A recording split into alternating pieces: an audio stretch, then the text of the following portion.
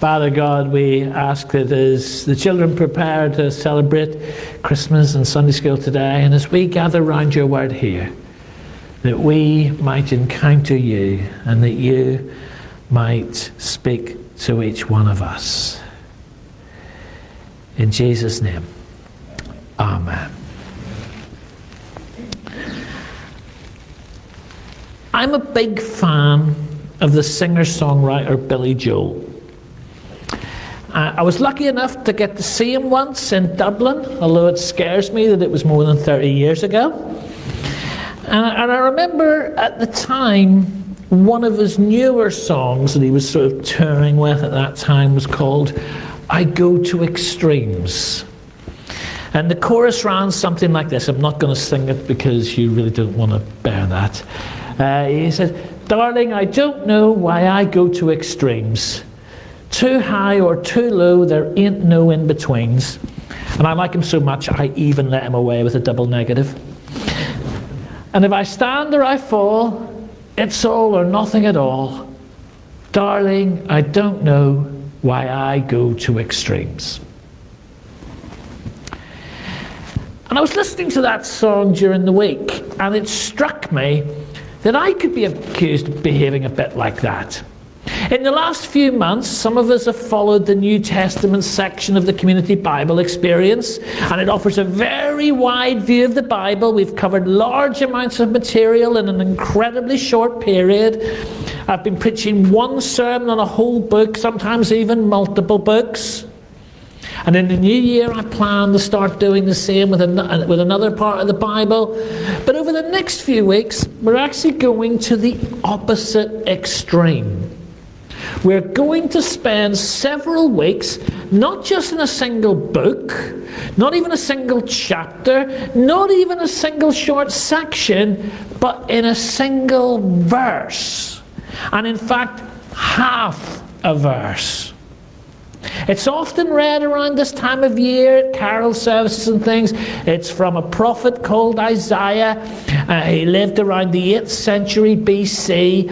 He had a very specific situation and a very specific child in mind. The king at the time was Ahaz. The nation was facing a crisis.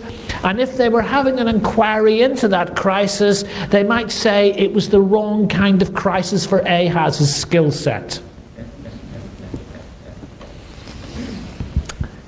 Ahaz, according to the Old Testament, was a pretty awful king. Isaiah was probably thinking about the birth of Hezekiah, Ahaz's son, who against all odds would go on to be one of the few kings in the Bible to get a decent write-up. But very early in the Christian centuries, followers of Jesus would come to read Isaiah's words quite differently. They would come to see that Isaiah was saying far more than he realized, that his words would find deeper fulfillment in the birth of another child, Jesus. And the verse I'm talking about is this one.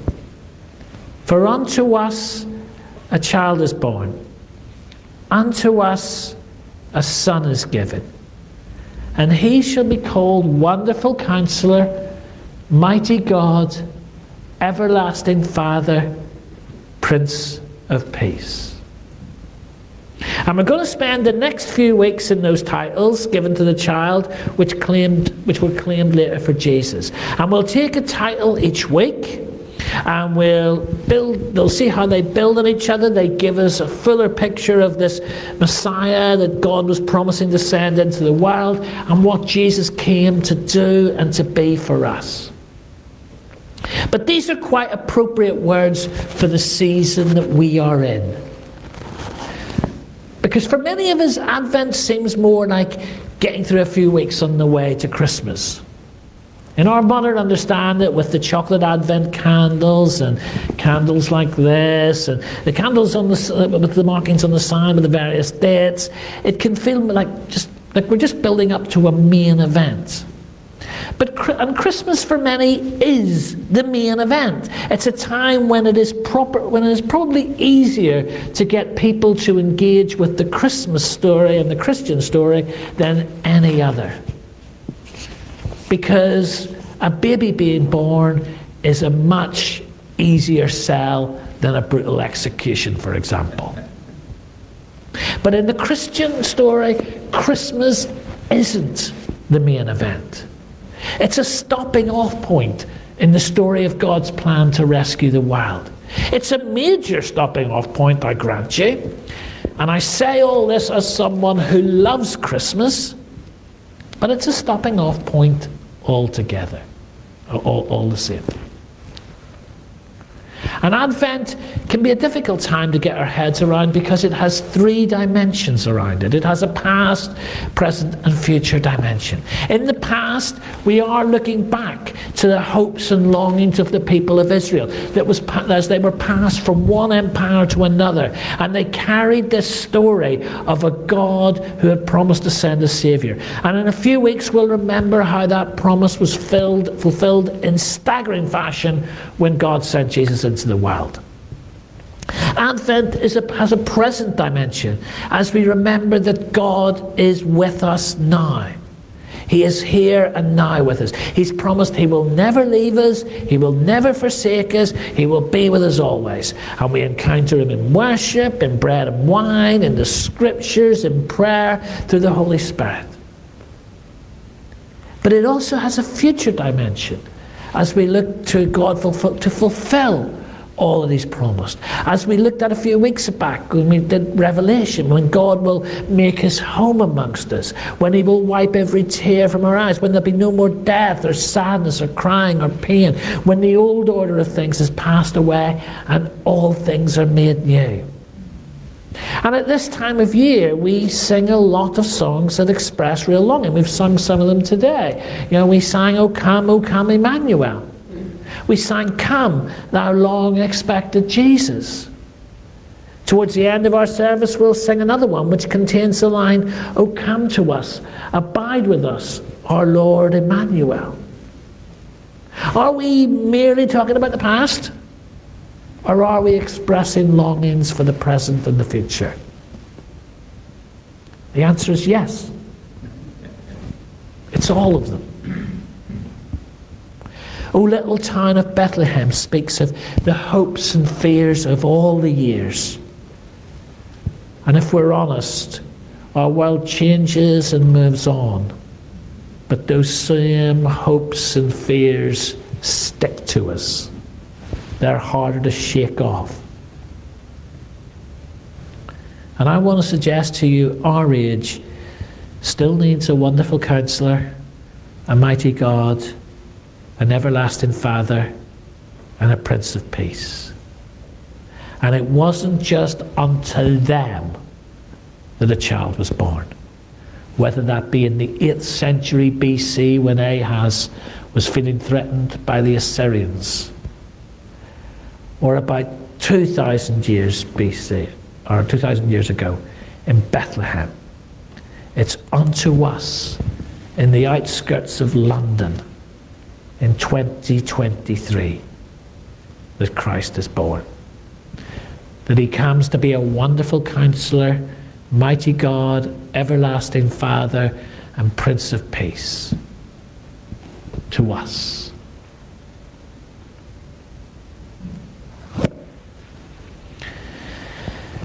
There is some dispute amongst theologians. Surprise, surprise. But how many titles Isaiah gives to this child who has been born for us? And the reason they have this dispute is because in the languages in which our Bible was written, they didn't use punctuation the way we do. So sometimes there are disputes about exciting things like where you put a comma. What can I say? We theologian types like to party. So some say that there are 5 titles here. That it's Wonderful Counsellor, Mighty God, Everlasting Father, Prince of Peace. Now if you've ever listened to Handel's Messiah, or sung Handel's Messiah, if you're that up there, you probably that's basically how Handel uses it. Others combine the first 2, Wonderful Counsellor, Mighty God, and say there's 4. Now, sometimes commas are important. I get that.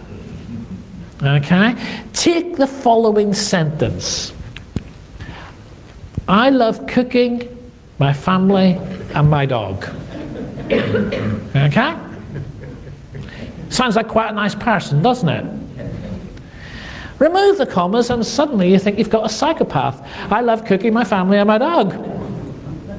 So sometimes commas are important. This time I'm not 100% certain there is. And there is good reason to believe it was 4 titles, not 5. But I have to be honest, it's for the highly theological reason that there are 4 Sundays in Advent that I'm combining them. So today we have Wonderful Counsellor. And I love the fact that in Hebrew, those of you who are on WhatsApp would have seen this, I love the fact that in Hebrew the word for wonderful is Pele, as in the footballer. And that really made me laugh when I sort of saw that. But it has a very specific way, meaning wonderful, of how it's used. And we see it in a few other places in the Bible, and it helps to kind of understand what's being said here. In Psalm 139, for example, when the psalmist reflects on God's loving attention, he says, such knowledge is too wonderful for me, too lofty for me to attain. I can't get my head around it. Or in Judges 13, when the birth of Samson is foretold by a messenger from God, and his father asks the messenger, what is your name? He says, what's your name? So that when this happens, we can tell people, oh, we knew this was coming because so-and-so told us. He asks, why do you ask my name? It is beyond understanding. And the actual word that is used there for beyond understanding, and if you look at the little footnotes in Bibles that have that, it will often say, it's wonderful. Pele, same word. It's saying he has wisdom beyond what we can get our heads around. He's a wonder of a counsellor. He's an amazing counsellor. He's the counsellor of counsellors. And we use counsellors in lots of different ways too. You know, a lawyer is called a counsellor. A therapist is called a counsellor. We have marriage guidance counsellors. In mafia crime families, one of the most important people is the consigliere, the one who knows how to manage their dodgy enterprises, the counsellor. However we use it, it is the one who offers us advice, guidance, correction, and direction. He's the one who can show us how to live, how to get it right. A couple of verses on, we read something more about this counsellor. Isaiah writes, the Spirit of the Lord will rest on him. The spirit of wisdom and of understanding, the spirit of counsel and of might, the spirit of knowledge and the fear of the Lord. That word rest is really important. This isn't someone who has the occasional flash of insight. I mean, even a stopped clock tells the right time twice a day. No, this is someone whose wisdom and counsel and understanding, they're very much part of who they are. And there are some people who just are like that. They carry wisdom. They just carry wisdom. They seem to embody it. But none more so than Jesus. And we do encounter this in the life of Jesus. Very early on in his life, he's only 12 years old, and his parents accidentally leave him behind in Jerusalem after a Passover festival. And they suddenly realize after going for a day that he's missing. And it takes them 3 days to find him. I don't understand that. They're a day away, and it takes them 3 days to find him. But never mind. And they make their way back to the city, and eventually they find him in the temple. He's sitting amongst the teachers. He's listening to them. He's asking them questions. And what do we read? Everyone who heard him was amazed at his understanding and his answers. They couldn't comprehend it even then. It was way beyond them. Later, when he grows up, he starts teaching. He goes back to his hometown Nazareth, and he's invited to teach in the synagogue. And how do they react? They were amazed. Where did this man get this wisdom? Isn't it the carpenter's son? Isn't his mother Mary? Aren't his brothers James, Joseph, Simon, and Judas?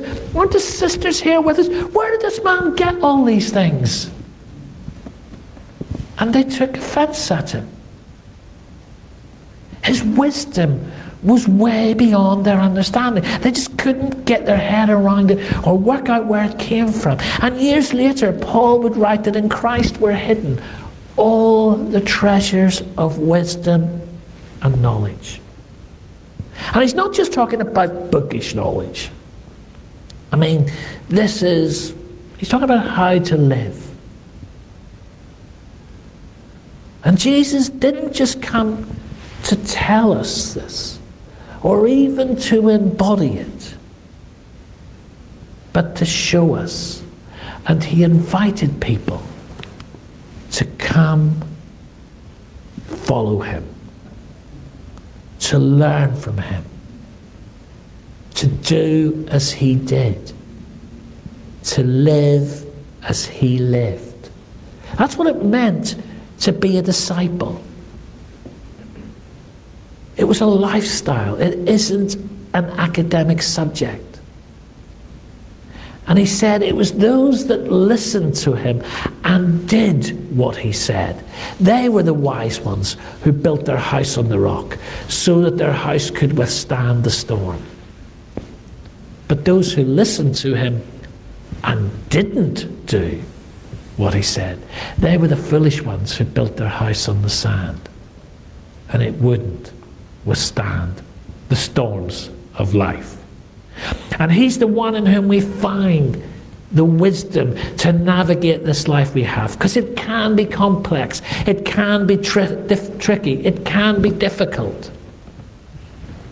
But he wants to share that counsel and wisdom with us.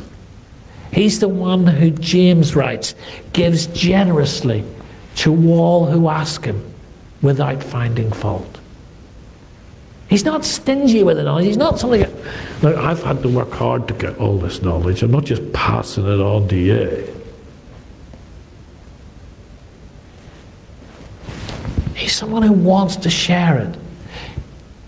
He doesn't sort of look at us and go to you, are you really worthy to receive this or deserve it? He's not someone who offers special access to some people that the rest of us can't have. There are some times, I'm always happy to do it, but there's often times people will ask me to pray for them as if me praying for them is going to be different to somebody else praying for them. And I'm always happy to pray for people. I see it as part of my job. But there's part of me also thinks, well, actually I don't have a hotline to God. You can do it too, and he will listen to you. I listen to lots of podcasts, and something I've kind of noticed is that more and more of them have special Patreon accounts or members-only content. You know, you pay them a bit of a subscription and you get more stuff than what the rest of us get. Well, there's no subscriptions or special access to Jesus. He doesn't operate that way. He gives generously to all without finding fault. He's open to all. He welcomes all. Proverbs tells us that if we are prepared to seek knowledge and wisdom, the Lord will give it. Indeed, he says, wisdom will enter your heart. It will become something that takes root in your being. In the Psalms he promises, I will instruct you and teach you in the way you should go. I will counsel you with a loving eye. I will guide you along the best paths, is another translation of that same verse. He doesn't just want to guide us along a good path. He wants the best one for us. And he watches over us lovingly as he seeks to get us there. And how does this come to us?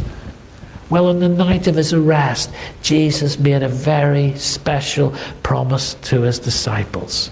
He had been speaking to them of how there was one of them was going to betray him, that how he was going to be going away. And unnaturally, they were all disturbed and frightened.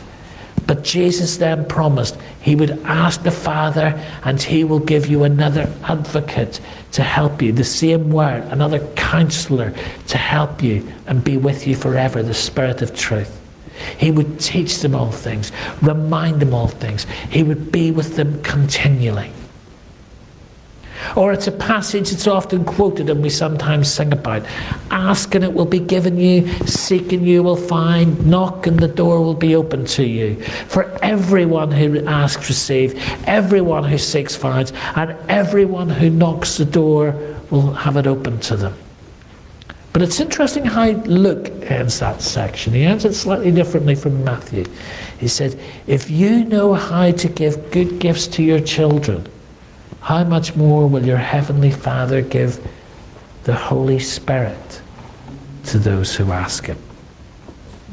It's by the Holy Spirit whom God sends to all who believe in him that God continues to be this wonderful Counsellor to us in the present. And he promises that if we ask, if we seek, if we knock, God will send that Spirit to us. And God doesn't get tired of our asking. He loves to be asked for the right things. He delights in giving wisdom to help us navigate through life. He not only has the wisdom to know the right way to go, he walks beside us and guides us along the right paths if we will walk with him. And above all, he reveals what God is like. If we really want to know what God is, it's at Jesus that we need to look. He reveals a God who loves us, a God who cares for us, a God who is on our side, who longs for us to live in full relationship with him. But we still live with the Advent tension. For as Paul writes in a beautiful section about love in 1 Corinthians 13, we read, for now we see only a reflection as in a mirror, dimly. Then we shall see face to face. Now I know only in part.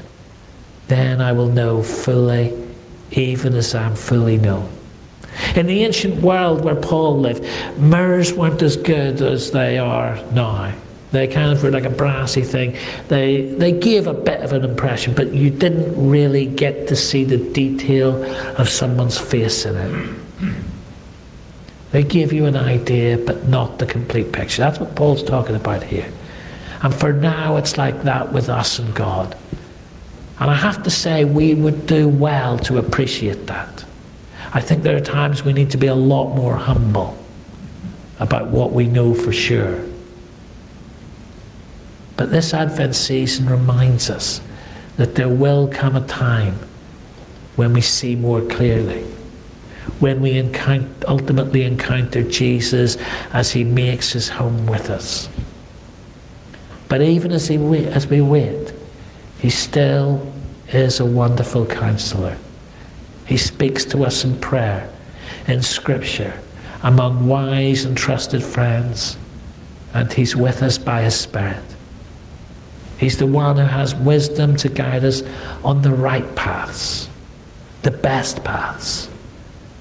And he walks with us, strengthening our faltering steps as we seek to follow. Sometimes he'll remind us of things buried at the back of our mind, memories of lessons we learned but way back when. Sometimes he'll bring someone alongside us who just happens to say the right thing at the right moment. Sometimes he will speak to us through a word of Scripture that seems so relevant to that day.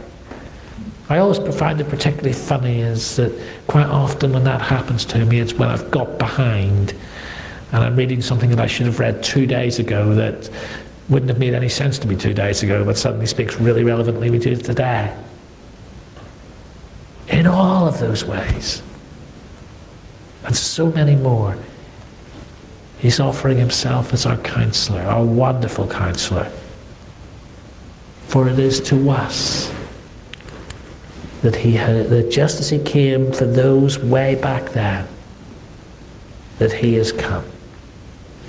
In a few weeks' time, we will rejoice that God sent Jesus into the world, and we'll hear these words from Isaiah once more. But for now, it is unto us that this child is born. Not just people way back when, but to us, here and now. And he longs to guide us in right paths, to be our wonderful Counsellor. Grace and peace be with you. Amen.